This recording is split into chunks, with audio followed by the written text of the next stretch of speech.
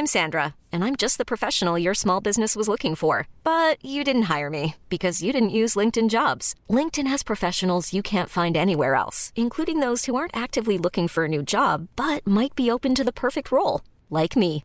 In a given month, over 70% of LinkedIn users don't visit other leading job sites. So if you're not looking on LinkedIn, you'll miss out on great candidates like Sandra. Start hiring professionals like a professional. Post your free job on linkedin.com/achieve today. Selling a little or a lot? Shopify helps you do your thing however you cha-ching. Shopify is the global commerce platform that helps you sell at every stage of your business. From the launch your online shop stage to the first real-life store stage, all the way to the did we just hit a million orders stage. Shopify is there to help you grow. Shopify helps you turn browsers into buyers with the internet's best converting checkout. 36% better on average compared to other leading commerce platforms. Because businesses that grow, grow with Shopify. Get a $1 per month trial period at shopify.com/work. Shopify.com/work. Hold up. What was that? Boring. No flavor. That was as bad as those leftovers you ate all week. Keke Palmer here, and it's time to say hello to something fresh and guilt-free. Hello Fresh. Jazz up dinner with pecan-crusted chicken or garlic butter shrimp scampi. Now that's music to my mouth. Hello Fresh. Let's get this dinner party started. Discover all the delicious possibilities at hellofresh.com.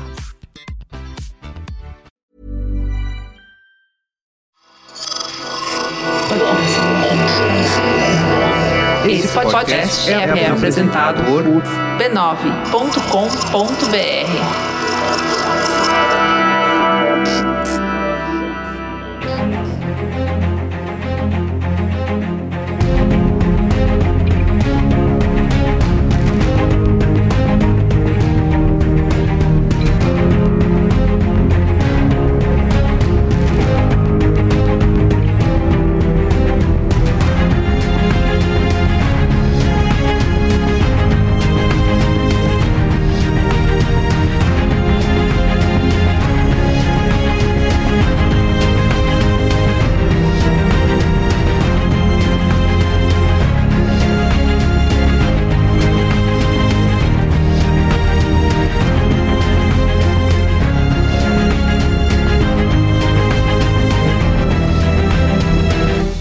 Olá, eu sou Carlos Merigo, esse é o Cinemático número 94. Estou aqui hoje com Marco Melo. Salve, salve, rapaziada. Yoga Mendonça. Olá, que tal? Bom, nos reunimos aqui para um cinemático especial sobre Better Call Saul, que acabou de ter a sua 5ª temporada, né? Terminou há uma semana, né? Semana passada foi o último episódio dessa 5ª temporada e vai ter a última, né? No ano que vem, a 6ª temporada, se o coronavírus deixar, para terminar aí essa história. E a gente se reuniu aqui para falar dessa que é, né? Vamos perguntar hoje qual é a melhor série da atualidade e por que é Better Call Saul, né? Exatamente. É isso. Better Call Saul, estamos sendo justos com ele? Isso.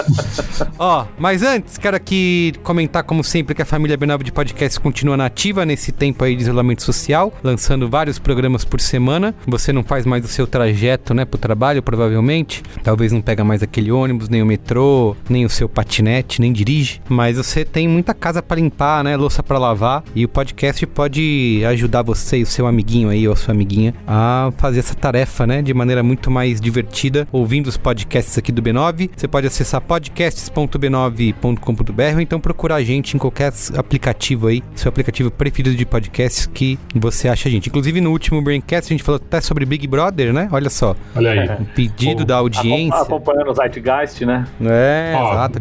Ó, Merigo, tenho que fazer esse comentário, cara. Muita gente tá falando que eu acertei várias coisas. Olha só. E minha memória é horrível porque eu nem lembro que eu falei direito. Mas não, muita gente tá ali. Bastante, militou bonito, foi mais ou menos isso. Eu fiquei vendo muita gente assim, não, mas o Olga teve razão mesmo com isso, e eu só, tipo, concordando, falando, caralho, qual parte, gente? Qual parte? Eu tenho sempre razão, qual parte de que vocês estão falando? Qual parte, gente? Eu faço ideia do que eu falei exatamente. Então, nesse Braincast a gente se perguntou por que né, o BBB voltou a importar aí, o Brasil inteiro tá assistindo e acompanhando. Então você pode ouvir lá em braincast.b9.com.br. Tá bom? É isso aí. Então vamos lá, vamos falar de Better Call Saul? Yeah. Bora. This season on Better Call Saul. There's no amount of money that is worth this. I only want justice. You twerps even know who I am? Oh, Mr. Goodman. You're the guy with a mouth. You want me to take care of it? I'm in a war. I need a soldier. I am Saul Goodman. Ó, lembrando que a gente vai falar aqui do que a gente acha da série nesse primeiro momento, dessas 5 primeiras temporadas, sem spoilers, e depois, daqui a pouquinho, a gente vai liberar spoilers totais, tá bom? Vai poder falar à vontade, então se você, amigo ou amigo ouvinte, não terminou aí a 5ª temporada, fique avisado, tá? E escute, preste atenção na vinheta dos spoilers. Antes da gente começar, eu queria falar um pouco do contexto aqui. Eu não vou falar do Vince Gilligan, porque a gente já falou bastante dele, da carreira dele, no episódio do Cinemático número 67, quando a gente falou sobre o El Camino, né, que é o epílogo aí do... Sim, do Breaking Bad. Do Breaking Bad. Então, há pouco tempo a gente falou do filme. Mas eu queria falar um pouco sobre o contexto em que o Better Call Saul foi criado, né? A ideia pro programa, pra essa nova série, né, pra esse spin-off que chama, né, Rogerinho? Ela já vinha sendo levantada desde 2009, né? Tava pouco depois da estreia de Breaking Bad, ali já na 2ª temporada, alguém soltou uma piada no set. O Bob Odenkirk até fala isso, né? Naquele vídeo que você mandou, Marco, dele contando um pouco, que alguém falou, joga no set, quando que vai ser a sequência? Eu já quero emprego nessa sequência aí. Mas é muito louco porque, assim, eles não... Apareceu como uma piada, mas o próprio Bob fala assim, não tinha, essa ideia não tava, ele não tava escrito. Isso, então, exatamente. Ele não tava fazendo a série do Breaking Bad pensando numa série que fosse um spin-off que tava passando antes, então ele não tava ainda casando as duas histórias, o que é mais impressionante. Até porque o Saul, ele era pra fazer só 4 episódios, exatamente, né? Ele foi contratado pra fazer 4 episódios e ele nem conseguiu fazer esse 4º, porque ele tinha fechado o contrato pra fazer How I Met Your Mother, né? Exato. Então, trouxeram o personagem do Mike pra poder pegar esse vácuo aí que ficaria na história, e o Saul ia assumir, né? Ia ser só mais um ali, mas foi um personagem que foi sendo tão gostado, né? Pela audiência, né? Aclamado pela audiência e pelos próprios roteiristas e criadores, que ele continuou e se tornou um dos grandes personagens de Breaking Bad, né? Aí diz que o projeto começou mesmo a ganhar corpo na 3ª temporada, as filmagens do episódio que chama Full Measure, né? Que é aquele episódio em que o Gus escolhe um substituto pro Jesse no laboratório do Walter White, que o Vince Gilligan começou a conversar com o Bob Odenkirk, de fato, sobre a possibilidade de fazer esse spin-off. Aí em 2013, a AMC, né? Que é o canal que exibia Breaking Bad e que exibe, né, o Better Call Saul, fecha o projeto todo pra começar a já rodar o Better Call Saul quando o Breaking Bad acabasse, até porque a gente lembra muito bem que, eu lembro que era piada, né, que o Breaking Bad estava acabando no auge, né, quando tava no auge da audiência, né, porque era isso, nas primeiras, o próprio Bob fala isso nessa entrevista que o Marco mandou, que... A entrevista que a gente tá falando é uma entrevista que ele deu pro Conan O'Brien agora durante a quarentena, tá cada um na sua casa, e ele tá, então você procurar Bob Odenkirk Conan, deve ser o último vídeo que deve ter no YouTube aí, se quiserem achar. Sim. Ele fala que na 2ª temporada o Breaking Bad tinha pouca audiência, né? Assim. Sim, não se falava muito sobre o show. Não se falava muito. Então o Breaking Bad foi crescendo. Foi na mesma época que o Mad Men. E aí todo mundo falava do Mad Men. Todo mundo falava exatamente. Porque quando terminou o Mad Men, as pessoas foram ver o Breaking Bad. Isso. E aí quando tava nesse auge, que virou um negócio super comentado em redes sociais, acompanhado e tal, a série acabou. E todo mundo falava eu lembro de uma entrevista até hoje que eu não esqueço, que o Vince Gilligan deu acho que foi pro Colbert, que o Colbert pergunta, você é alérgico a dinheiro, né? Porque agora você decide acabar a série. Ele fala, não, eu já tinha história na cabeça, com início, meio e fim, e não tinha por que continuar. Então, eu acho que mais do que nunca, né, a AMC quis, faz mais, né? E foi perfeito ele acabar o Breaking Bad onde acabou, porque não teve barriga, a série não teve barriga. Exatamente, não tem barriga. Só que assim, eu não sei se muita gente lembra dessa época que o Better Call Saul tava em produção, o que se existia de discussão é que a ideia era inverter a fórmula, né, do Breaking Bad. Você ia privilegiar mais humor, ia ter menos drama. Então, mas foi o que quando anunciaram que ia ter esse spin-off com o Saul, eu achei que ia ser uma série pastelão de ele advogando pra essa galera, que seria algo antes da entrada do Walter White na vida dele e tal, mas essa coisa dele tratando de casos dos bandidinhos do México. Ia quase virar uma fórmula, né? Tipo, não precisa ter uma história com início, meio e fim, só fica caso, né? Exatamente, cada episódio um caso e você faz ali... o House, né? Exatamente, um House. Isso, um House do Sol. A advocacia do Novo México. Isso. Mas acho que isso que é muito incrível, né? Quando você pensa na essência, assim. Primeiro que eu concordo contigo, Marco, mas eu acho que foi meio caô dos caras, assim. Até pra eles conseguirem aprovar a série. Porque eu acho que se eles falassem assim, não, a gente vai fazer uma série que é 85% drama e 15% comédia, o povo não vai pagar. Eles não querem ver coisa cabeçuda. Porque no final, o Better Call Saul é cabeçudo. Agora, o que eu acho mais interessante é que, assim, cara, a gente tá vendo o mesmo eixo, né? É a transformação de uma pessoa boa numa pessoa ruim, entre aspas. E é a mesma coisa que eles fizeram com o outro, só que ao mesmo tempo que é a mesma coisa, são dois produtos muito diferentes, né? Não, e o mais impressionante é você fazer uma história que, assim, a gente sabe que o Saul não vai morrer, a gente sabe que o Mike não vai morrer, porque eles estão todos lá na outra série que passa, sei lá, 4, 5 anos depois. E conseguir fazer isso com uma tensão e com, assim, você quer saber o que vai acontecer com eles, mesmo você sabendo que lá na frente vira capanga do Gus, o outro vira o advogado da rapaziada lá, não sei o quê, mas a série consegue te prender mesmo você sabendo a história inteira. Uma coisa que eu falava muito disso na primeira temporada, que eu fui bem cético, né, começando a assistir. Cara, toda vez que alguém aponta a arma pra cabeça do Sol, você fala, não vai acontecer nada, porque ele tem outras 5 temporadas no Breaking Bad, né, então, só que é isso que você falou, eles conseguem fazer essa tensão, né, de modo que você parece que você não vai ter alguma surpresa. Lá na frente, né, exatamente, você tá vivendo a história daquela história naquela hora. Você dá uma esquecida que tem lá na frente, e tem aqueles fast forward pra frente, aquela parte preta e branca, que também é uma tensão foda. Que é o final do Breaking Bad, que ele fala que vai mudar pro... Como que é? Não é Nebraska, né? Não, é Oklahoma, não é? Vai mudar pra algum lugar pra abrir aquela loja lá, o Cinnabon. É isso.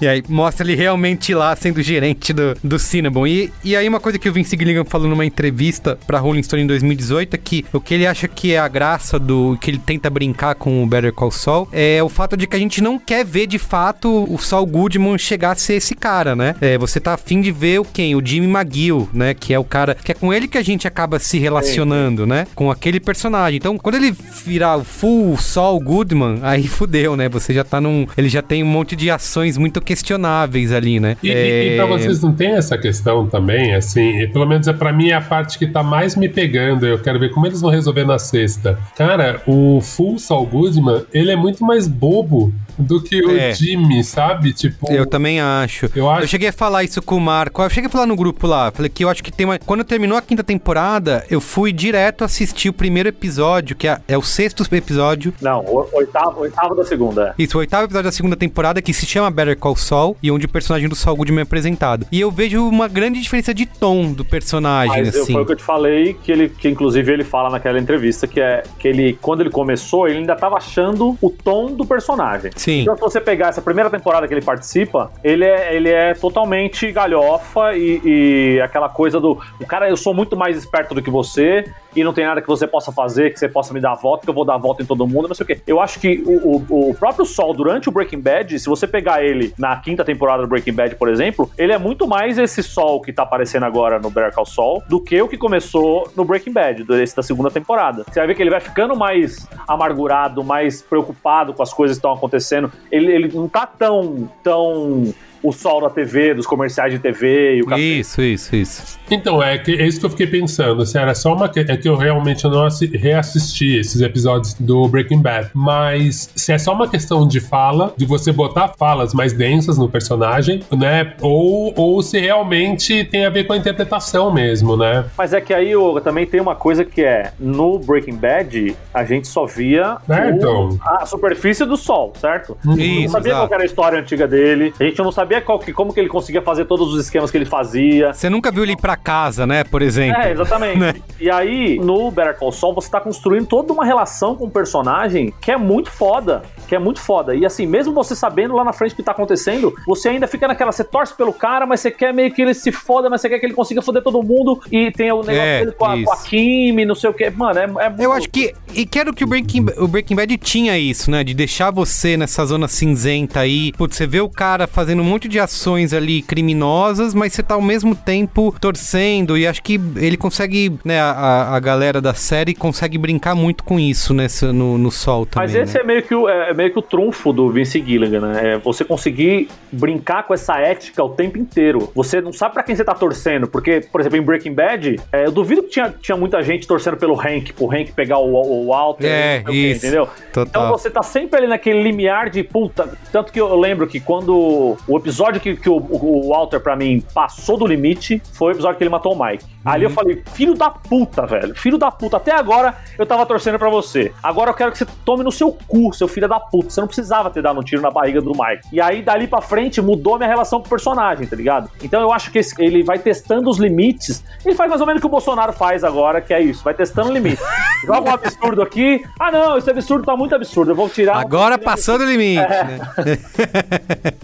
Fazer aqui uma sinopse já dessa 5ª temporada, tá? Pra gente continuar o papo e depois poder liberar pros spoilers. Beleza. Então vamos lá. A decisão de Jimmy McGill de praticar direito como Saul Goodman cria inesperadas e profundas ondas de mudança nos círculos legais e ilegais de Albuquerque. Enquanto isso, Nacho Varga tenta sobreviver quando a guerra secreta de Gus Fring contra o cartel se torna um jogo de xadrez de vida ou morte com o implacável Lalo Salamanca. E aqui, em relação à repercussão das temporadas da série, né? Eu vou começar pela primeira aqui, usando os dados do Rotten Tomatoes, tá? 97% de aprovação teve a primeira, segunda e a terceira temporada.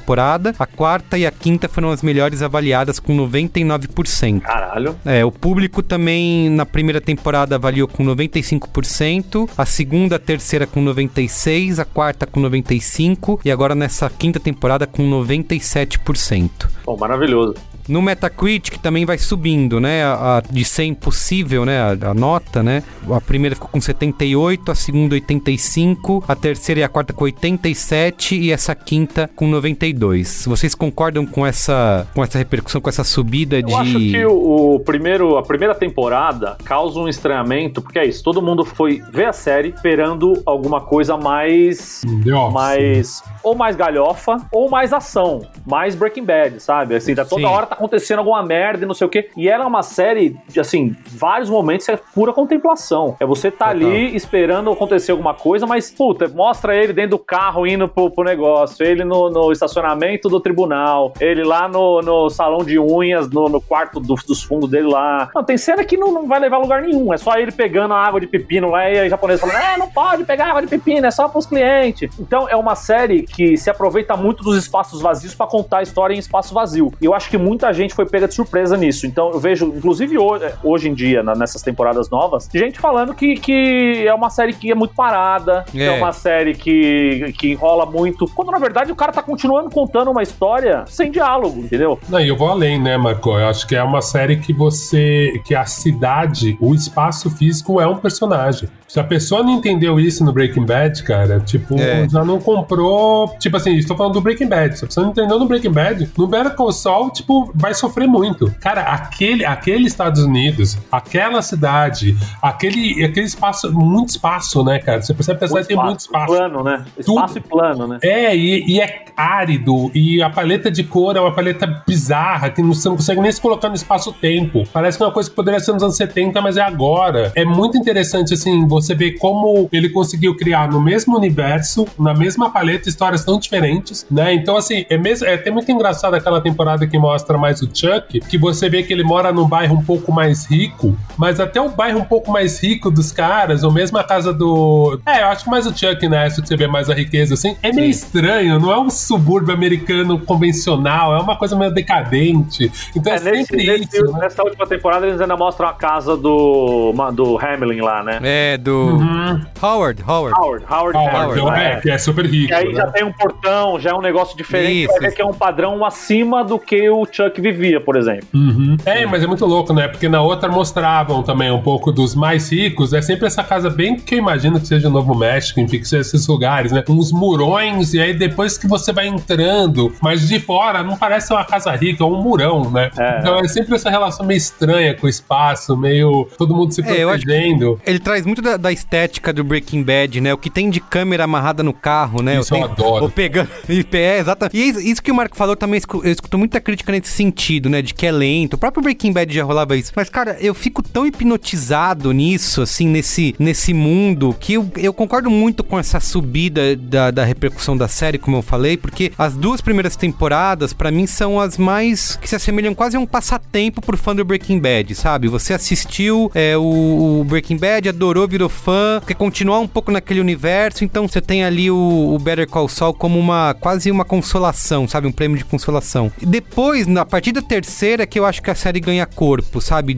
É óbvio que você pode falar que cada vez mais eles vão conectando os mundos, né? De Breaking Bad com Better Call Saul. Vão aparecendo cada vez mais personagens. Exato, eles vão fazendo muito isso, várias citações a coisas que aconteceram no Breaking Bad vão aparecendo ali, mas eu acho que a série ganha mesmo assim, tendo essa conexão cada vez mais próxima, eu acho que é quando ela ganha mesmo uma confiança pra andar com os próprios pés, assim, pode ser um pouco contrassenso, sabe, dizer isso, mas eu acho que a terceira e a quarta e a quinta, a quarta eu acho a melhor, assim, até agora, até mais do que a quinta temporada, mas acho que a primeira e a segunda ainda o pessoal tateando, sabe? E não tem essa relação também, Merigo, pelo menos eu tô sentindo, vendo pelo Metacritic e por esses sites, eu percebo que as séries que soltam por semana, as pessoas elas deixam juntar pra elas maratonarem, ou quando você vai indicar uma série, a pessoa fala, puta, mas tá na segunda temporada ainda, sai um por semana. Porque a minha impressão que eu tenho nesses sites de muita votação é que o jovem gosta de maratonar, gente. Então não tem essa paciência. Então, geralmente, séries que saem um por semana, e aí as séries da HBO são as que mais apanham, assim. Eu sempre vejo que rola isso. Repara, sempre, tipo, depois de terceira temporada, tipo, começa a vir nota alta, a galera entrou. A impressão que eu tenho é que, tipo... Demora pra galera entrar pra engrenar. Por semana, sabe? Por episódio. Eu lembro que eu assisti as 2 primeiras temporadas, episódio por episódio, e aí eu parei, acho que até nem terminei, não cheguei a terminar a segunda. Aí, esse final da segunda, terceira, a quarta e a quinta, eu maratonei, assim, porque já vi que tava na metade dessa quinta, eu queria chegar, né, acompanhar, tentar evitar os spoilers o máximo possível, e maratonei essas últimas mas aí. eu vejo que esse é um comportamento. Então, mesmo a série igual Leftovers, demorou muito pra galera entender que era incrível, porque é isso, né? O povo foi vendo quando tava na terceira, no final, puta, a galera começou a correr atrás também, né? Vamos liberar os spoilers aí, geral, pra gente poder falar tudo? Então, vamos lá. Please, Avada Kedavra. I am your father. A boy's best friend is his mother. What's in the fucking box? I see dead people. Damn you all to hell! Rosebud. Silent breed is people! Bom, e aí, vamos dos grandes acontecimentos aí dessas últimas temporadas, principalmente da quinta aí, que acabou de acabar. Cara, eu acho que assim, a série deu uma crescida em tensão quando o Lalo apareceu na história, porque ele é um personagem 100% que você não sabe o que ele vai fazer. Ele é imprevisível, cara. Porque... E é lindo que ele é citado nesse primeiro episódio que o Sol aparece, exatamente, né? Quando tanto o Lalo quanto o Inácio, né? Ele fala, não, foi o Inácio, isso é coisa do Lalo, não sei o quê. E é muito louco, os caras, mesmo sem saber que iam fazer a série, o spin-off antes, os caras têm colocado isso no primeiro episódio. Eu não sei se usaram esse nome no primeiro episódio também pra fazer referência. Eu não sei como é que funciona, mas foi muito foda, assim, quando você deu a dica de rever ele entrando na série e ele fala esses nomes. O que é legal do Lalo é que, assim, antes tava me irritando um pouco que o Gus Fring, ele era muito mais inteligente que todo mundo. E aí ficava meio assim, cara, vocês botam uns animal matador de um lado e o Gus, que, tipo, tem um animal que ele contrata pra matar, que é o Mike, que ele vai resolver. E aí, quando botou o Lalo, eu falei, porra, agora sim. Porque aí fica duas forças equivalentes. Porque antes, quem era o antagonista do Gus Fring, por exemplo? Era o velho Salamanca e o Tuco, que é um puta de um retardado, entendeu? Então, isso. E só quer saber de matar os outros. Aí chega esse cara que é, assim, carismático pra caralho. O cara tá ligado em tudo, 100% do tempo ele tá ligado. Ele pode pensar, achar que tá... A galera achando que tá dando a volta nele. Ele é paranoico. paranoico, né? Completamente paranoico. E assim, e tem o lance do Nacho também, o Nacho com o Gus, que ele é um informante, ele tem que ganhar confiança. Eu adoro o Nacho, aquele episódio que ele ganha a confiança do Lalo, que ele vai lá, entra no bagulho pegando fogo. Ah, é. Os guardas estão entrando lá no negócio de distribuir droga, ele vai pelo teto, ele vai lá e pega a droga. Puta, aquilo é muito foda. E esse episódio é super Breaking Bad, né? É demais. Esse Breaking Bad demais. Porque mostra os doidão, né? Fica mostrando os doidão pela cidade. Ah, é verdade. O humor absurdo, a ação. Eu falei, nossa, mas esse aqui é uma ódio ao Breaking Bad. A câmera desse, cara. Aquela cena do cano, da droga caindo, a câmera dentro do cano. Isso. Eles usaram todos os recursos Breaking Bad. Mostrando os caras acordando no meio da rua de dia já. E não doidão. O jeito que eles picotaram a cena dos caras doidão. Mas sabe uma evolução que eu vi muito, que me irritava um pouco nas primeiras temporadas. Irritar é uma palavra forte, né? Mas ficava com a pulga atrás da orelha de ser muito centrado na figura do Mike, né? Essa história, timeline paralela, digamos, né? Você tem a história de contar o Sol, mas você tinha muito também centrado no Mike. E era muito nisso, né? E o que eu gostei é que a partir da terceira temporada, os núcleos, né, vão se ampliando e aí eu acho que a coisa fica mais interessante, né? De você ver o núcleo do Gus Fring, do próprio Nacho, né? E tanto que agora nessas últimas 2 temporadas, quando volta lá pra família do Mike, é a hora que fala, não quero mais saber da neta dele. Que já é um drama existencial dele, né? É um lance dele. Isso. Que não quer que a neta fique falando do filho dele, pá. É um negócio treta de família, né? Isso. Isso eu acho que é mais o desenvolvimento de série, né? Se você for pegar o Breaking Bad, você começar a assistir Breaking Bad, é a mesma coisa. Tem o núcleo do Walter, o núcleo do DEA. Isso. E o Jesse, que é um núcleo específico ali, que é os doidão. E aí eles, quando começa a juntar os núcleos, e aí começa a aparecer personagem mais, porque ele começa a querer, ele tem que lavar o dinheiro, aí entra o Sol na história e papapá. Então eu acho que acho que é sábio começar desse jeito, com o núcleo Sol e o núcleo Mike. São 2 personagens que a gente já conhece. Sim.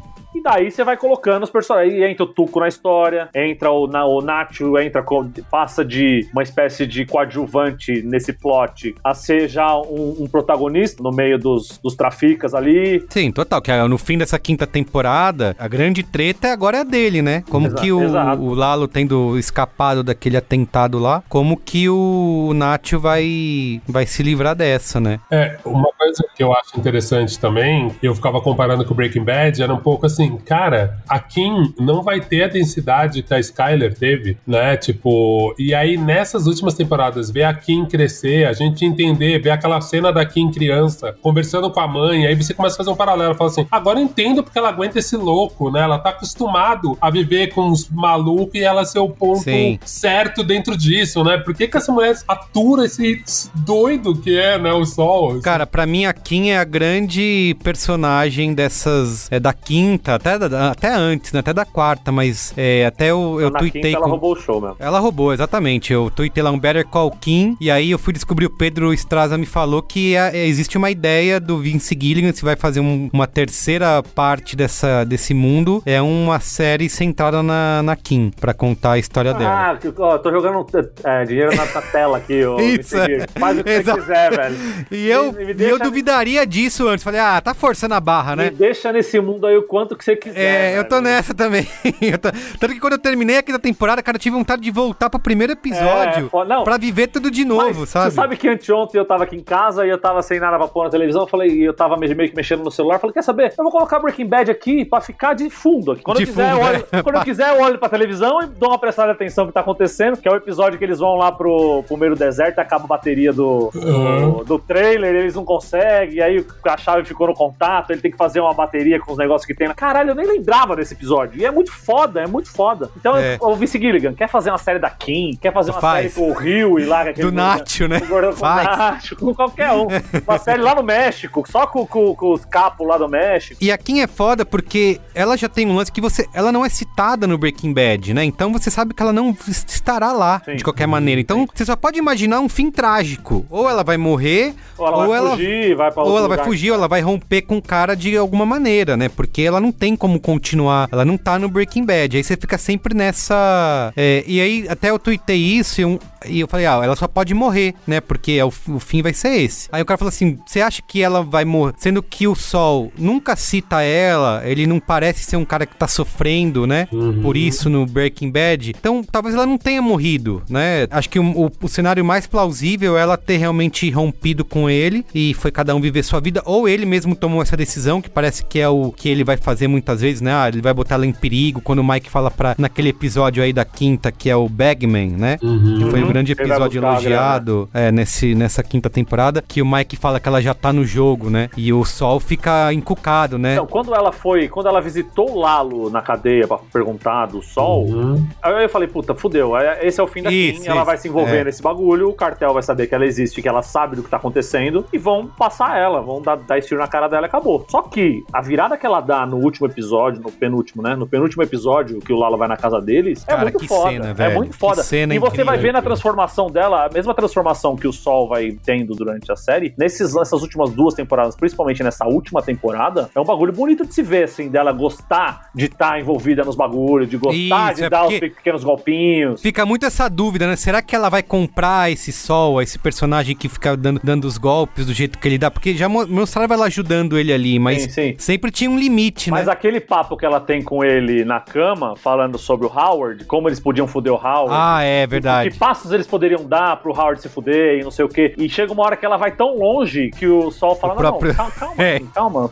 Ele próprio fica assustado. Para fazer né? isso, a gente vai ter que fazer muita coisa. Calma, relaxa. Mas uma cena que pra mim diz muito dela foi aquele dia que ela joga as cervejas e depois ela limpa. Aí fala muito assim, tipo, caralho, não adianta. Na essência dela é querer ver as coisas certas, sabe? Tipo... Mas já era um passo dela se soltar. Jogar as cervejas da sacada por meio do estacionamento já era assim, puta, eu vou me soltar aqui agora, vamos ver onde vai. Puta, deu merda. Vou só varrer aqui rapidinho pra limpar minha barra e tal. Só que ela tá indo cada vez, ela tá indo um passo de cada vez. Até de certa forma ela defender o marido nessa situação me mostra um pouco isso, assim, porque ela sabe que na escala dela de quem é mais errado, ela fala, cara, puta, o Lalo é o mais errado aqui, sabe? Dentro dessa lógica, não tinha como, ela tinha que proteger, né? Sendo que ele eles tinham combinado de não se mentir um pro outro, né? E ele tava mentindo. Ela já tinha. Ela já tinha achado o copo com a caneca com o tiro. Uma coisa que o Better Call Saul me manipula muito, e eu sempre me pego assim, não, caramba, eu não posso cair nessa porque não vai dar em nada, né? Eles vão se fuder, não tem como. Que é toda vez que rola alguma coisa muito boa, uma oferta, por exemplo, quando a Kim consegue lá o Mesa Verde e todo mundo gosta dela, ela é a melhor advogada do mundo, fala, olha que legal, agora vai, Kim, é isso aí, cara, é só continuar nessa história aí, você vai se dar bem. O Sol a mesma coisa, nas primeiras temporadas, quando ele é contratado lá pelo Main lá, pelo Howard e depois por aquela outra empresa lá que é o Main, né? Davis and Main. Davis and Main, fala isso aí, agora ele é só ele mandar ver e vai ser um advogado brilhante, fim, não preciso mais ver nada. Mas eu falo, não, eles estão me enganando, isso não vai dar em nada, né? Eles vão se fuder de alguma maneira. E aí é isso, né? Você tem que descobrir como que a série vai mostrar, como que ele vai cagar isso, né? Como que ele tem tudo na mão e ele vai cagar isso. Bicho, você tá falando isso aí, a minha cena preferida dessa última temporada é uma obra de arte que é isso. Tá dando tudo certo, então ele tá lá negociando com o velhinho, tá atrapalhando os caras pra tirar o velhinho da casa e o caralho, não sei o quê. E aí ele fala, não, chegamos num acordo, vem aqui, chama o Mesa Verde aqui nos Schweikers, tirar o velhinho da casa. Caralho, nós vamos fechar esse acordo, aí o cara vai lá, o cara puta bronco, não sei o que, não, vou lá, vamos fechar esse negócio, pô, já demorou demais, não sei o que. Aí chega lá o Jimmy e fala, não, ó, a gente quer um acordo aqui, mas esse acordo é $1 milhão. Mas como $1 milhão? Era $75 mil, não sei o que. Não, se você quiser aqui, a gente tem aqui, você roubou com essa foto, eu vou falar do teu pai, e não sei o que, e bababá. Caralho, aquela reviravolta, e a Kim sem entender porra nenhuma, e ela fica, quê? Eu não tô acreditando. Ela fica puta, Ela fica puta, e ele dá um show com o slide, e aí mostra os comercial que ele gravou lá, da galera falando, não, porque o cara veio aqui, tinha extraterrestre aqui, não sei o que. Ele veio aqui e roubou a minha pensão no banco. E caralho, mano, isso é arte. O cara fez esse episódio, quando ele começou a mostrar esse monte de coisa, porque ele já tava gravando os comerciais lá no Nail Salon lá, eu não entendi o que eu não sabia o que ele tava fazendo, né? Que comercial que ele tá fazendo? O que ele tá fazendo? Não tô entendendo. Porque lembra que ele chama a equipe de filmagem, que ele quer fazer assim, não, eu quero que você use aqui, refazer esse comercial, eu quero que você use aqui gráficos, que não sei o que, bababá, mas eu preciso de 2 dias e precisa gastar, sei lá, $10 mil. Então os moleques, não dá pra fazer. Não dá pra fazer. Como que dá pra fazer? Fundo verde e chama a galera pra ganhar. E o cara começa a gravar. E quando mostra o resultado final e como, é muito foda. Ele fala, tem um dos caras que vai lá, não, porque eles vieram aqui e me assediaram sexualmente, eu não posso ser assediado, esse banco maldito. Caralho, é muito, muito, muito foda. E é uma reviravolta muito foda na história, porque é isso. Eles estavam prontos pra fechar o acordo. A Kim ia se dar bem, porque ela fechou o acordo. Isso. Todo mundo ia se dar bem, porque o Sol tava querendo ajudar ela a se dar bem. O velho ia pegar um dinheiro, caralho. E aí, no final, ele dá esse plot twist, dá essa sabotada na Kim. E, caralho, puta, eu fico emocionado só de lembrar. Isso que é legal do Sol, né, meu? O Sol se passa o tempo inteiro. Ele é sempre muito saturado. Você fala, mano, já tá na mão. Mas essa coisa que ele tem de querer provar o tempo inteiro com o irmão, até com o irmão morto, assim, cara, eu sou um puta advogado. Faz com que o tempo inteiro ele se passe, porque no final é um drama familiar, né? É ele querendo provar pro irmão dele que ele é bom. Puta, eu gostei muito. O Chuck tinha umas horas que me irritava, assim, porque eu tinha muita dúvida de pra onde ia esse personagem, né? Do irmão dele e tal. Mas esse negócio dele não acreditar, né? Que o Jimmy poderia ser um advogado e essa briga que eles vão levando até o final, acho que foi muito bem conduzida e até a ponto de onde vai a loucura dele, né? Da tal alergia à eletricidade, que não era alergia a coisa nenhuma. E desse final, e de deixar ele ali no... tem até aquela... Ele tentando... O Howard fica muito mais impactado, né? Pela morte do Chuck do que o próprio... Não, mas que o Howard se sente culpado pelo suicídio, se sente culpado, isso. Mas o Chuck tinha sua razão. Porque, assim, o problema do Chuck com o Jimmy era que ele via no Jimmy o Sleeping Jimmy lá. O que dava os golpinhos lá na cidade dele. E que ele fala assim, você é incorrigível. Se você entrar pra advocacia, você vai ser um desserviço aos advogados. Você vai colocar a profissão em risco, porque você sempre vai dar um jeito de ganhar, sendo isso ético ou não. Então, o problema do Chuck com o Jimmy era o Jimmy ser safado. E que tá se provando temporada atrás de temporada que ele continua sendo um safado. Que a regra moral e ética dele a régua dele é muito grande, porque vai pra todo lado e ele faz o que ele quer a hora que ele quer, entendeu? Mas não parece também, Marco, que é um pouco essa relação de irmão mesmo, cara? Do irmão mais velho, seu exemplo? Porque eu entendo o seu raciocínio, mas sempre me parece que ele tá tentando ser mais, tipo, roubando na regra do jogo muito pra ganhar do irmão, sabe? O jeito que o Chuck estabeleceu as coisas é uma régua muito alta, sabe? Tipo, a do Chuck não é humana, né? Nem pro próprio Chuck, né? Então, mas eu entendo que ele use de subterfúgios pra ganhar a aprovação do irmão. Mas isso não tira a razão do irmão ficar desconfiando dele o tempo inteiro. Porque ele dá motivos pra se desconfiar o tempo inteiro e é o que tá acontecendo até agora. A cena que ele vai pra ganhar a licença de volta, que ele lê a carta do irmão, e que é o último episódio da 4ª temporada, né? Isso. Que é quando ele vira de fato o Sol, né? Quando ele se apresenta... Ele pede pra mudar o nome. Ele pede pra mudar o nome. Fosse largar dele, né? Falei, puta, agora fudeu tudo.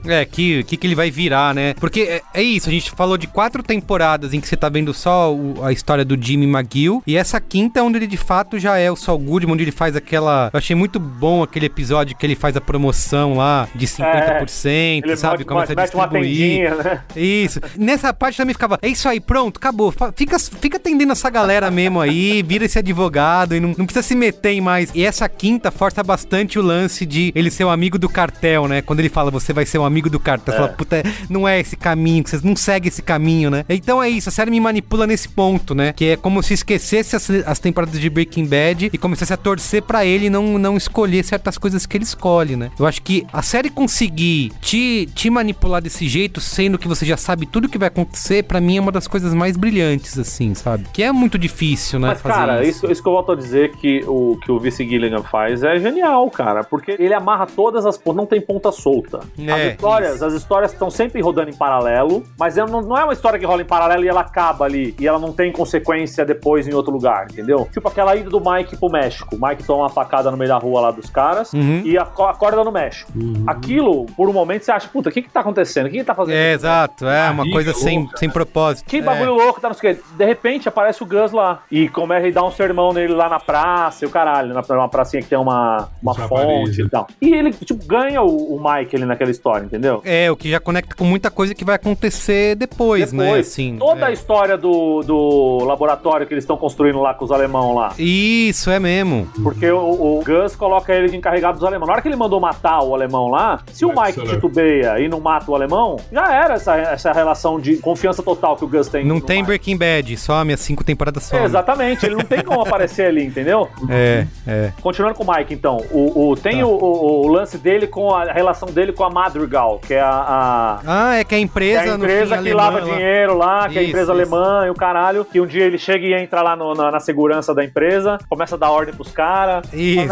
Tô recebendo meu dinheiro aqui, então se é pra receber eu vou dar ordem em todo mundo. Que mostra a mina lá, a Lídia, né? Mostra a Lídia, exatamente. Então, acho, na quarta temporada eu gostei muito de ver o surgimento do tio, né? Como que o tio Salamanca lá surgiu, né? Tem até o chefão do cartel também, mostrando. Tudo isso que você viu lá no Breaking Bad aqui, é isso que eu acho foda, porque poderia ser só fanservice, né? Vamos só jogar aqui, ó. Sim. Vou mostrar aqui o Hank.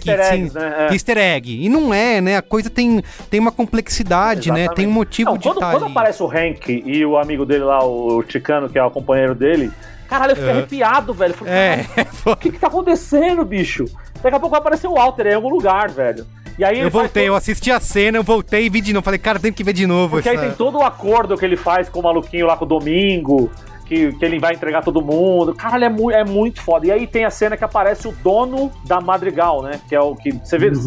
Você lembra dele? Ah, sim. Que tem todas as apresentações do Pollos Hermanos. Das franquias, isso. Das franquias lá que o Gus leva. E aí depois ele vai pro... E o Gus, mano, esse personagem é foda também, né? Ele é todo metódico, é tudo retinho. Isso, tudo no lugar. Ele tem a postura e não sei o que. E aí aquela cena que ele entra no quarto do hotel, que aí o cara vai lá, leva as malas pra ele dá uma grana pro cara e tal, ele vai, tira o casaco, coloca no guarda-roupa, não sei o quê. Aí ele bate numa porta que tem dentro do quarto do hotel e ele vai pro quarto do presidente da Madrigal lá, que acho que é o pai da Lídia, o marido da Lídia, eu não consegui entender direito. Eu não entendi se eles têm um grau de parentesco ali, também não entendi.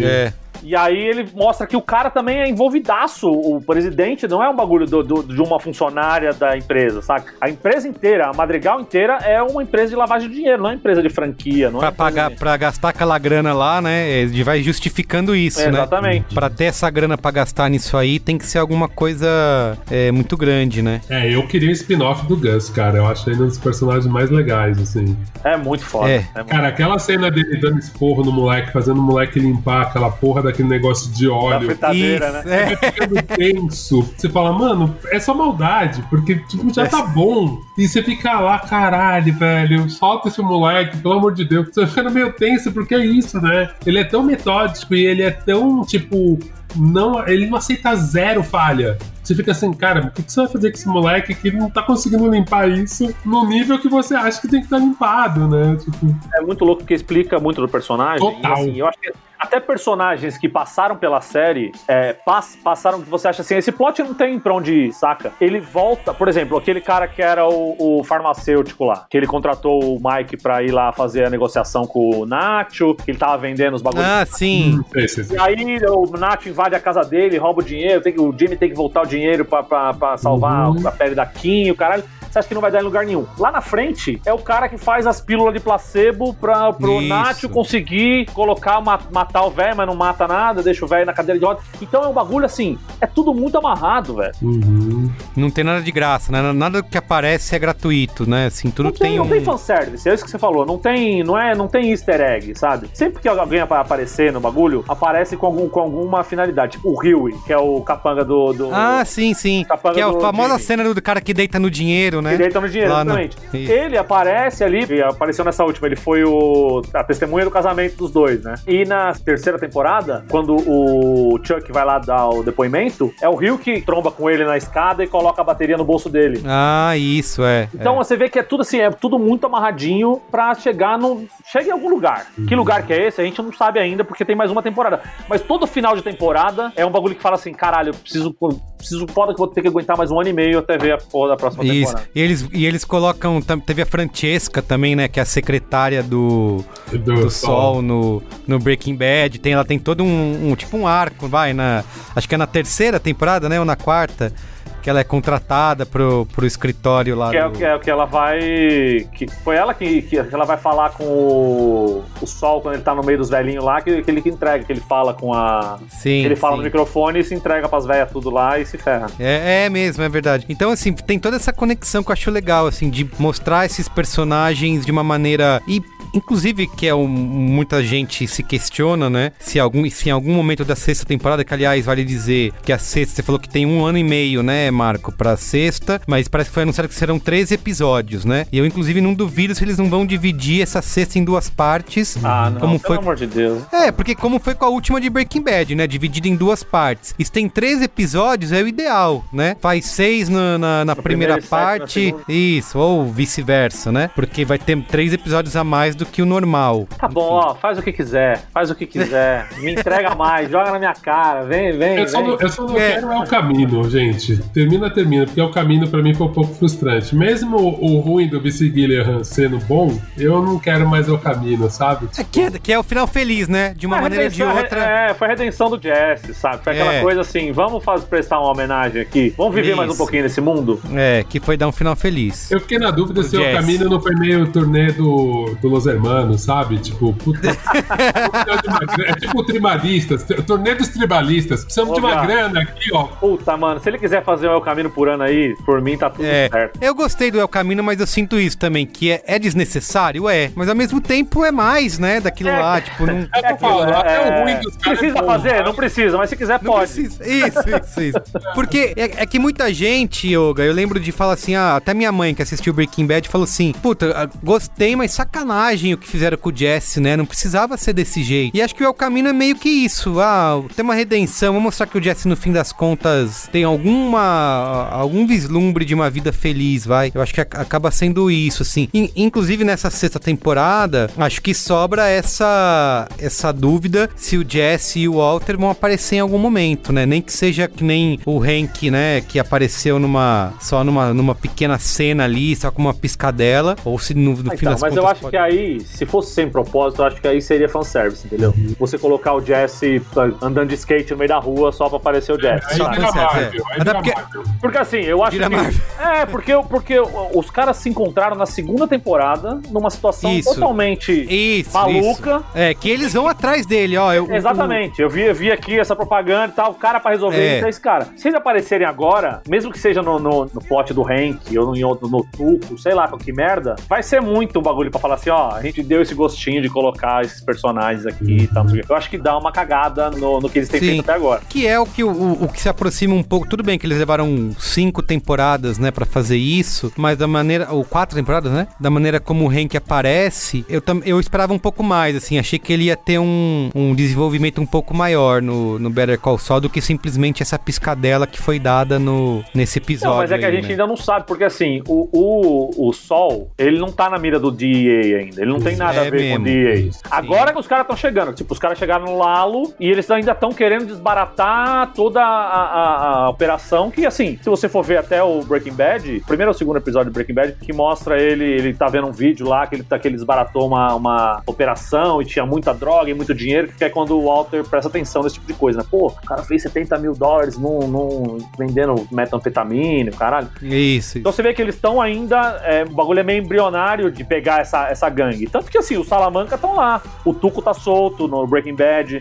O DA não tá muito, parece pra mim, né? Não sei o que o Vince Gilligan tem na cabeça. Não tá muito ligado nesse cartel ticano. Ele não sabe que o Gus, não sabe nada sobre o Gus, saca? Tanto que o Gus faz todo um negócio que ele tira o DA inteiro. O Hank não fica lá a noite inteira lá esperando o cara no túnel, aí aparece um maluco, eles conseguem fazer um esquema pra não sei o quê, prende um maluco lá, um boi de piranha, e aí já era. O DA acho que pegou o cara que o Domingo tinha falado. Então eu não sei se nessa sexta temporada eles vão se aprofundar mais na investigação que o DEA tá fazendo sobre os cartéis do Novo México e o caralho. Porque até agora não apareceu nada. E no Breaking Bad isso vai aparecer, tipo, lá no meio da segunda temporada. Então não sei como é que vai... Se o Hank vai aparecer de novo, ou se foi só isso mesmo, se foi pra aparecer. Porque assim, o Hank tem um papel nessa história, nessa temporada, certo? Ele aparece ali, ele não aparece de graça. Claro que assim, podia ter sido outro... Policial, podia. Outro policial? Poderia ser. Mas assim, já que você tem esse personagem forte pra caralho velho, do Breaking Bad, que lá na frente você sabe que morre no Breaking Bad e que você pode usar aqui, pô, vamos usar. Só que eu acho que em que contexto você poderia colocar o Walter White e o Jesse nesse mundo, nesse mundo só, do coisa? Não tem. Só piscadela, assim, só aparecendo,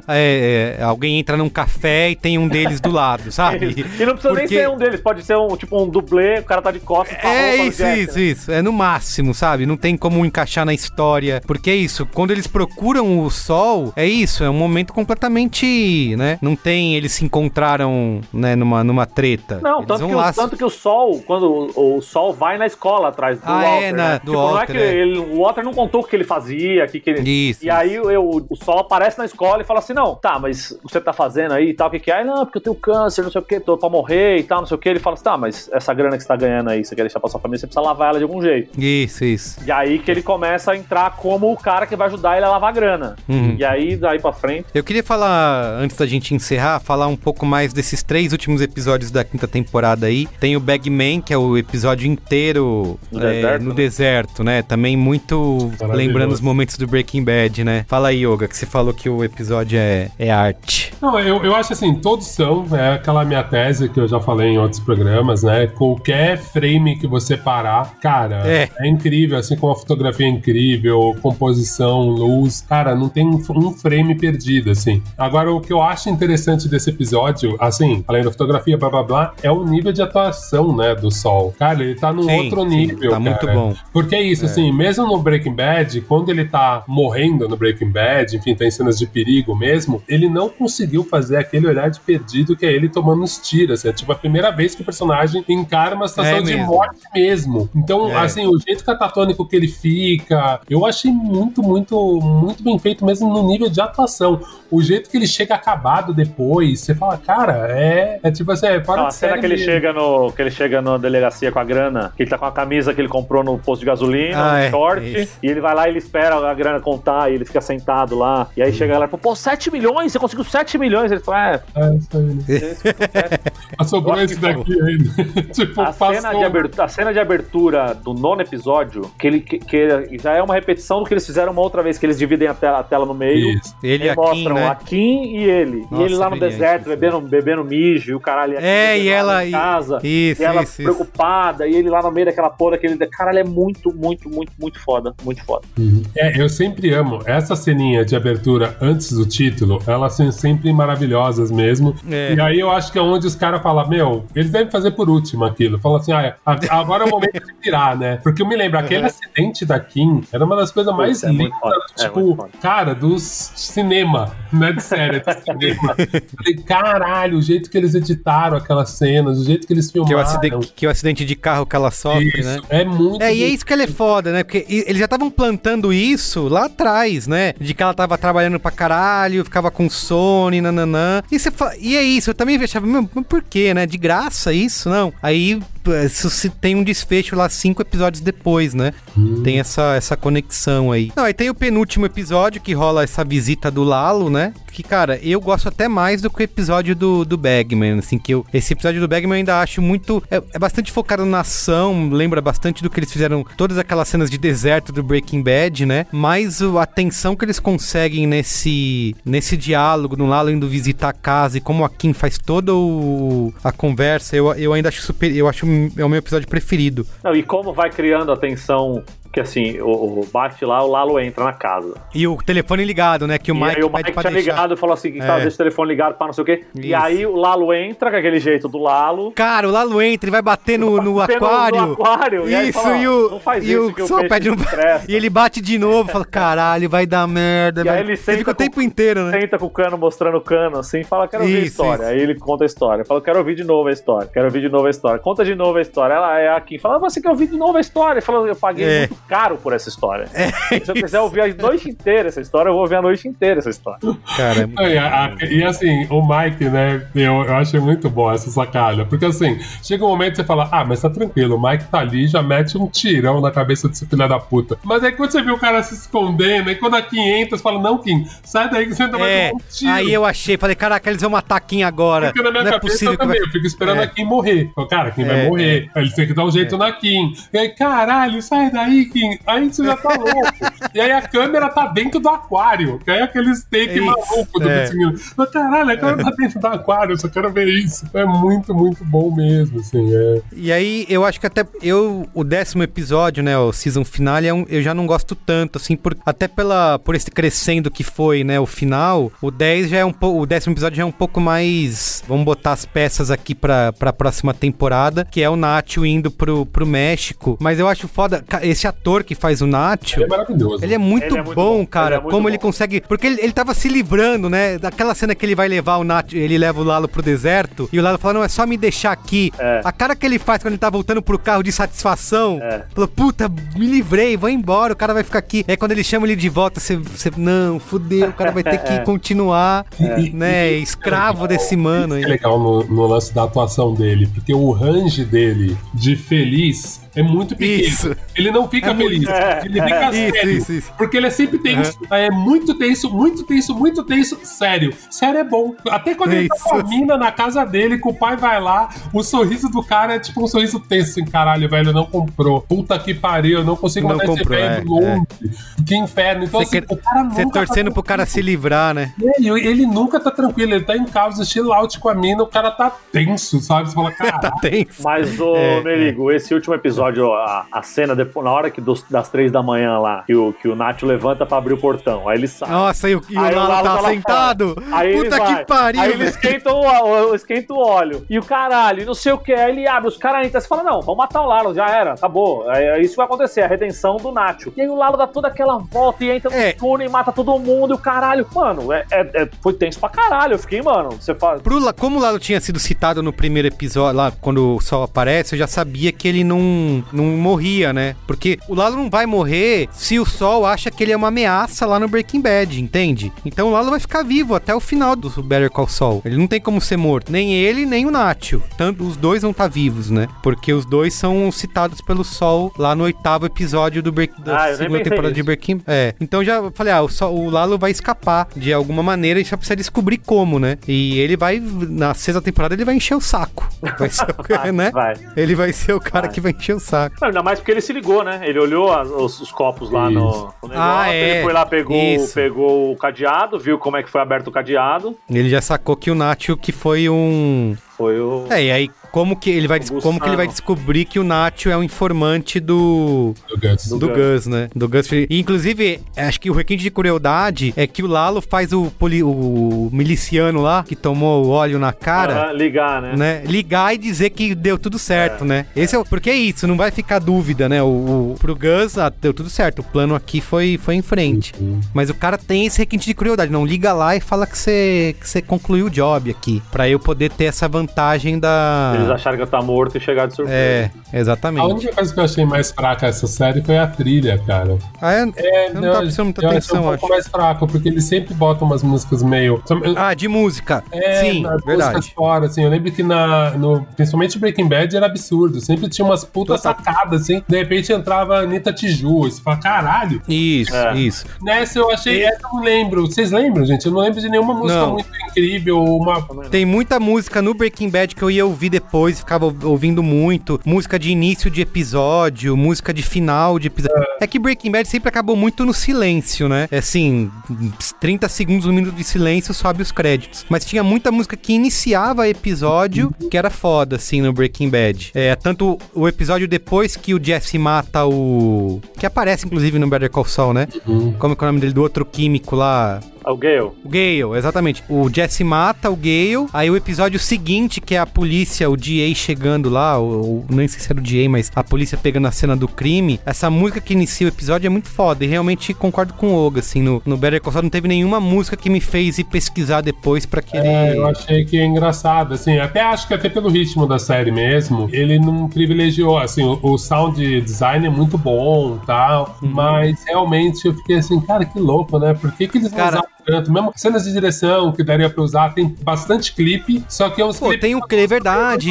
O clipe da van lá, que tem no Breaking Bad, que também toca uma música, que eu esqueci o nome, que é super clássica, anos 70. Também outra ficou super marcada, e no Better Call Saul eles não estão usando mesmo, né? Eu acho mais Mas o Better Call Saul, assim como o Breaking Bad, cara, eu até fico pensando, acho que é a série que mais quantidade de vezes me tem, quando aparece o crédito, que me tem batendo palma, falando, filha da puta, velho. Vários episódios eu falo isso, assim, silêncio, 1 minuto, aí o nome, produtor executivo, fulano e tal, pá, filha da puta. É isso, filho da puta. É muito bom, cara, como consegue fazer isso um episódio atrás do outro, sabe? Eu gosto muito da vinhetinha de abertura também, que é só um negocinho com aquele negócio meio... A tosquice, as né? cores assim. Isso, Fala aí, Yoga, você ia falar alguma coisa. Eu fico pensando nisso, né, cara? São poucas séries da Netflix que tem esse grau de profundidade, porque eu sou muito fanboy da HBO, né? Vai ficar muito claro aqui. Cara, a HBO faz uma série boa, foda, tipo, você fala, caralho, é isso. E a Netflix é isso, né? Produz pra caralho, aí você vai tirando. Aí você acha Atlanta, você fala, porra, Atlanta, meu Deus, um Breaking Bad, mas são poucas, né, cara? Mas Atlanta não é produção do Netflix. Não é. Breaking Bad também não é. É uma coisa que Breaking Bad... Mas, Olga, o próprio Better Call Saul, então, o próprio Better Call Saul, ele não é da Netflix originalmente, né? Netflix, exato, então talvez seja um pouco isso, né? Não, mas as originais Netflix são séries que funcionam a partir de algoritmos como o maior sucesso da Netflix hoje em dia. Elas são mais pop, né? Eu acho que o algoritmo da Netflix nunca permitiria que Better Call Saul existisse do jeito que é. No formato que tá, não... House of Cards, que pra mim era a coisa mais incrível da Netflix, que era a produção deles mesmo. Só que no House of Cards mesmo era isso, né? Chegou aquela hora que deu aquela cagada do ator fazer a merda, e aí a partir dali fez aí acabou esse cuidado. Mas antes eu também, barriga, né? Isso, eu também acho. Antes da treta com Kevin Spacey, pra mim House of Cards já tava caindo. Cara, tinha uma barriga, mas ainda era justificável pra mim. Era a temporada que, tipo assim, teve muita gente que não gostou da temporada do Chuck, né? Teve muita gente que achou e era normal, falando, gente, a construção do personagem, tipo, essa temporada é mais lenta mesmo, que foi mais a segunda temporada, dá pra dizer? Acho que a terceira, né? Segunda e terceira, metade da terceira. Porque a segunda foi onde eu parei o Better Call Saul, que tava nisso, né? Acompanhando, foi algum episódio que não me chamou atenção, assim, eu parei, fiquei até agora a quarta pra recomeçar a assistir, que tinha muito isso, era muito Chuck, né? Então, mas mesmo assim eu ainda acho que era bem, tipo assim, eu não consigo entender alguém parar de assistir por causa daquilo, né? Mas eu entendo que tem temporadas, quando você olha depois pra trás, você fala, a temporada mais fraca, assim, os dramas são os mesmos, eles demoram pra se repetir. O Howard, o Chuck, outro, e aí fica muito neles. Total. Mas assim, não é que é insuportável. O House of Cards, pra mim... Não, de jeito nenhum. Teve um momento no House of Cards que você falava, tá, galera, mas assim, a mulher não cresce, e o cara não baixa, e aí... Mas normal, é um caminho, né? Então, só que me deu dó do House of Cards, que eu acho que era uma das poucas que era produção original Netflix. Eu nem fico, tipo, olhando se a Netflix produziu, porque eu acho que o trampo da Netflix é curadoria mesmo, né? Tipo, diferente da HBO, que tem que produzir, é curadoria. E eu acho isso, assim, são poucos canais que fazem séries densas tão boas, assim. E aí, por isso que eu piro tanto no Better Call Saul, assim. Se bobear até mais do que Breaking Bad nesse sentido de, tipo, mano, é muito denso. Todos os personagens, realmente, eles têm uma profundidade que as outras séries não chegam muito. Não tem, né? Verdade. Pra gente encerrar, queria falar um pouquinho mais das expectativas de vocês pra sexta temporada. O que vocês estão esperando que vai acontecer? O que precisa ter pra ter um final tão impactante quanto ter o Breaking Bad ou ter um Ozymandias, que pra mim é o grande episódio da televisão mundial, que é o antepenúltimo, né? Episódio de Breaking Bad. O que Better Call Saul precisa fazer? Porque é isso que vocês falaram. No fim das contas, a série foi pro mesmo caminho do Breaking Bad, que é mostrar a decadência desse cara, né? De ser um cara que tinha uma certa moral, um bom propósito e vai se transformar num cara fudido no fim das contas, né? Por mais que ele continue... antes de vocês passarem a palavra, uma coisa que eu também fiquei pensando a gente tá muito no passado, né? No Better Call Saul. Mas nada impede de, na sexta temporada, eles e já deu indícios disso, de mostrar o futuro do Saul, né? O preto e branco lá acabar se transformando numa temporada por si só, não? Não sei se vira. Acho que pode ter mais espaço durante a sexta temporada, mais do que só um comecinho ou um finalzinho de episódio. episódio, porque assim... Porque é uma história sem fim, ô Marco, porque assim... Ele tá fugindo pra sempre, tá fugindo pra sempre. Que fim vai dar? E eles mostraram numa dos flash forwards, né? Sim. No Sol, que é ele sendo reconhecido lá no shopping. No shopping, Isso, ele é reconhecido por um cara e o cara faz ele falar. O gesto, e aí ele vai pro telefone ligar. Que ele liga pro Robert Foster. Isso, ele liga pro cara dos aspiradores. Do aspirador lá pedindo, e o cara cobra mais caro, né? Inclusive agora vai custar mais caro e tal. E aí ele desiste, né? Sim. E aí ele olha, tipo assim, desiste porque ele vai resolver isso com as próprias mãos, né?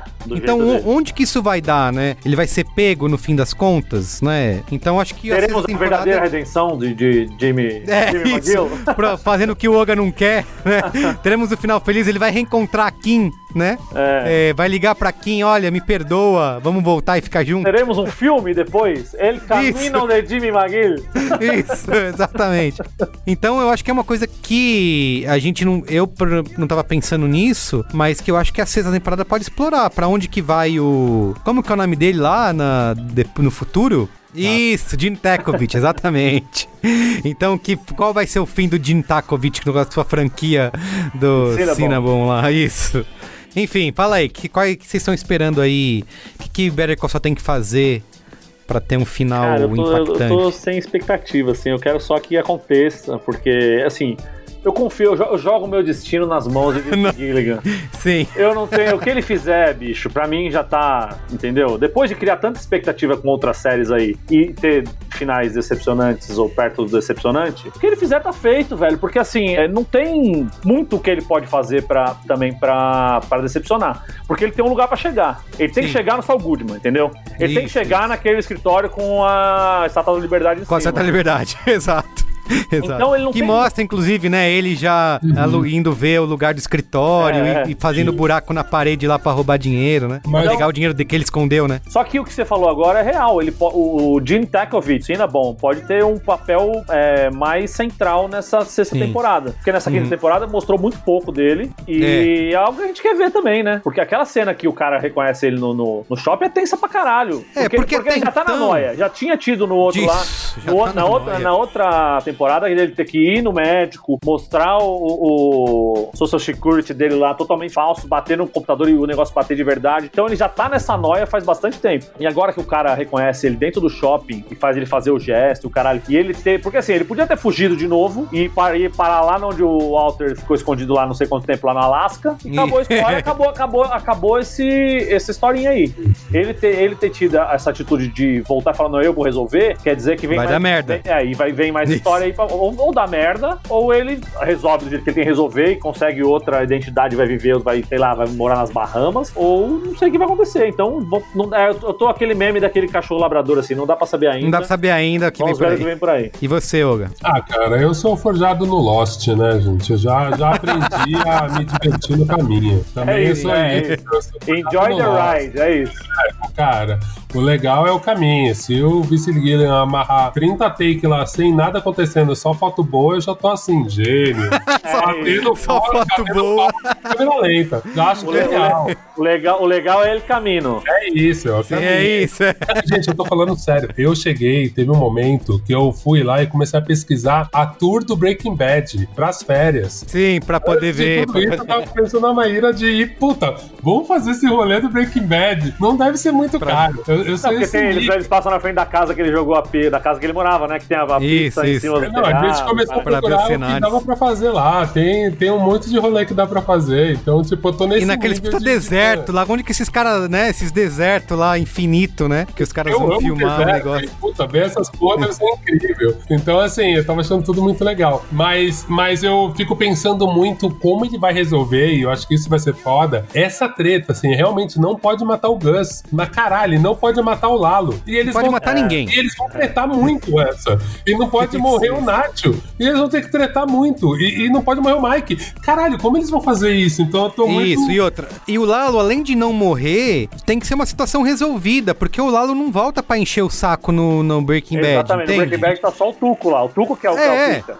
Então, assim, ele vai ter que resolver de uma maneira que, se fosse o Lalo fosse um personagem que no Breaking Bad ia ser o cara motherfucker, então o negócio vai escalonar e vai acabar aí, né? Então, mas eu acho que o lance do Lalo é porque ele já tinha, como ele tinha ido pra cadeia, e ele, tanto que ele foge dos Estados Unidos porque ele tava com esse problema com a lei lá nos Estados Unidos, certo? Então, eu não sei se ele vai voltar pros Estados Unidos pra resolver essa pica, porque a pica dele agora é com o Nacho, não tem nada a ver mais com o Sol ou com quem tá nos Estados Unidos, entendeu? Eu não sei se ele volta pros Estados Unidos ou se ele dá ordem pra pegarem o Nacho e trazer pro México. Não sei como é que vai ser isso. Eu duvido que ele vá voltar pros Estados Unidos porque ele tá com essa pica com a lei lá. E ele vai ser, acho que vai ser uma história bastante conectada com o Gus, né? Sim. Porque o Gus é que tá metido nisso e usa ele como informante, né? Então... Assim, eu acho que, pra mim, o que eu tô mais achando interessante é o crescimento da Kim, o que ele vai fazer com a Kim. Então, qual que é o arco que ele vai fazer essa Kim sumir da vida, né, do Jimmy, e resolver essa treta aí do Gus, assim, como o Gus vai sair dessa com os dois personagens que estão na cola dele vivo, né? Então, puta, vai ser interessante achar aí a saída. E eu quero, além disso, eu quero muito que tenha o Better Call Kim. Eu acho que pode funcionar. Eu gosto muito da personagem e da atriz. Eu acho que ela faz isso que o Oga falou de conseguir. É muito crível a maneira como ela, por exemplo, ela tá lá com Mesa Verde, né? E poderia ser advogada que vai ganhar maior dinheiro. E ela começa a pensar, puta, mas eu não tem propósito. Não tem propósito nenhum. Poderia ser uma coisa super. Ela poderia ser uma coisa super merda, piegas e tal, não. Mas a maneira como ela vai indo pra esse lado e a maneira como ela é impactada pelo Sol e resolve ajudar ele é muito crível, né? Eu acho que... E essa pílula que eles dão de mostrar um pouco do passado dela, da infância, que eu acho que, dá pra construir muito em cima dessa personagem. Então, eu já... Foi só uma cena. Só uma cena, exatamente. E pra mim não era crível essa relação dos dois, porque não é muito carnal. Até nessa temporada eles não sexo ainda, tipo, ficaram mais próximos, tipo, um cozinhou pro outro. Porque antes era mas isso. Mas é um pouco sem química, não é? Tipo... Não é meio sem química os dois, assim? Eu acho meio como frio, casal, né? Como casal, Como casal, né? A dinâmica deles é outra, não é de casal.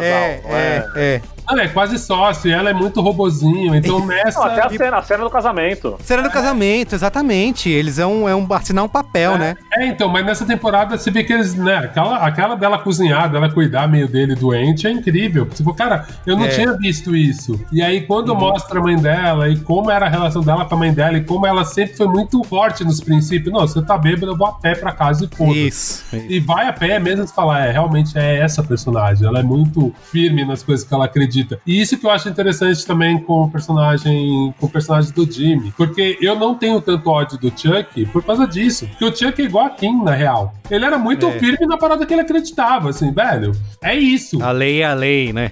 E é isso aqui é o certo, isso aqui funciona pra mim, foda-se que não funciona pra você, né? Então eu acho bem, bem legal. Pô, tô esperando aí, pô, o bom é que a gente pode confiar nesses putos, não é o J.J. Abrams que vai pular do barco, não, tipo, o cara vai até o fim. Não é o velho lá do Game of Thrones que parou de escrever, a figura essa aí resolve. Isso. O cara tá... O Vince Gilligan tem controle de cada... Ele tem um mundo onde ele controla cada um dos aspectos ali, né? Será que você vai estar trabalhando na quarentena? Eu tô na dúvida também, porque agora não vai ter foto dele saindo, né? Porra nenhuma, esse velho aí abandonou, largou mão, tá esperando morrer e... morreu, não acabou os livros. Pena, né? Bom, enfim, daqui mais ou menos o quê? 1 ano e meio, 2 anos, quando acabar a sexta temporada. Ou 3 anos, né? Pra eles dividirem em 2 partes. De acordo com o Atila, vai ser daqui 8 anos que a gente vai voltar a filmar. Exato, é isso. Com o coronavírus aí, vai demorar mais. Não, os caras vão ter que foda porque... do Jitsi. Aí eu quero ver os caras se foda, né?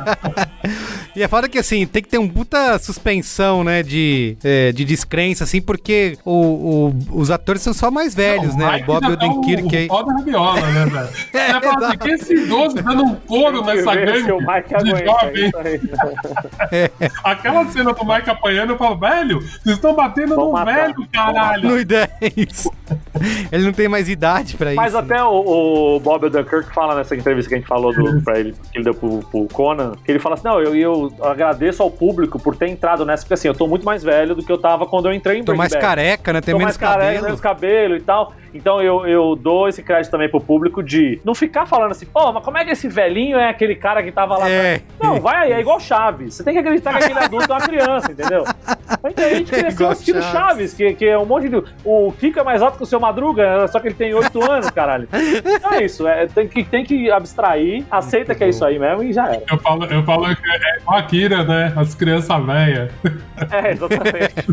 Bom, então vocês marquem na agenda aí, ó. Quando acabar essa temporada, a gente volta aqui pra comentar e confirmar se tudo isso que a gente esperava se confirmou. Demorou. Então tá bom. É nóis. Valeu, gente. Valeu, Carlinhos. Obrigado, viu? É nóis. Valeu. Beijo. Tchau. Valeu.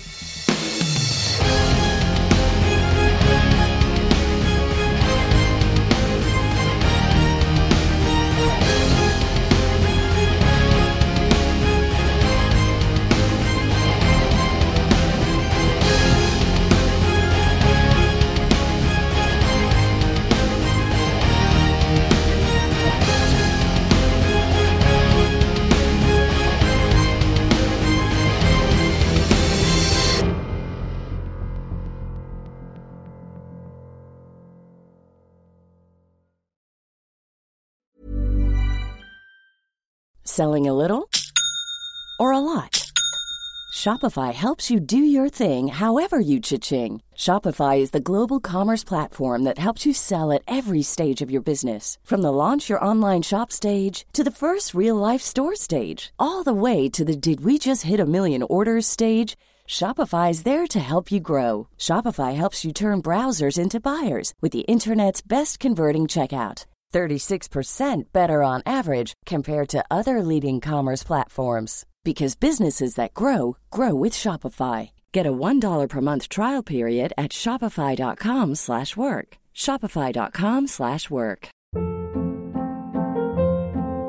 Hold up. What was that? Boring. No flavor. That was as bad as those leftovers you ate all week. Keke Palmer here, and it's time to say hello to something fresh and guilt-free. Hello Fresh. Jazz up dinner with pecan-crusted chicken or garlic butter shrimp scampi. Now that's music to my mouth. Hello Fresh. Let's get this dinner party started. Discover all the delicious possibilities at hellofresh.com.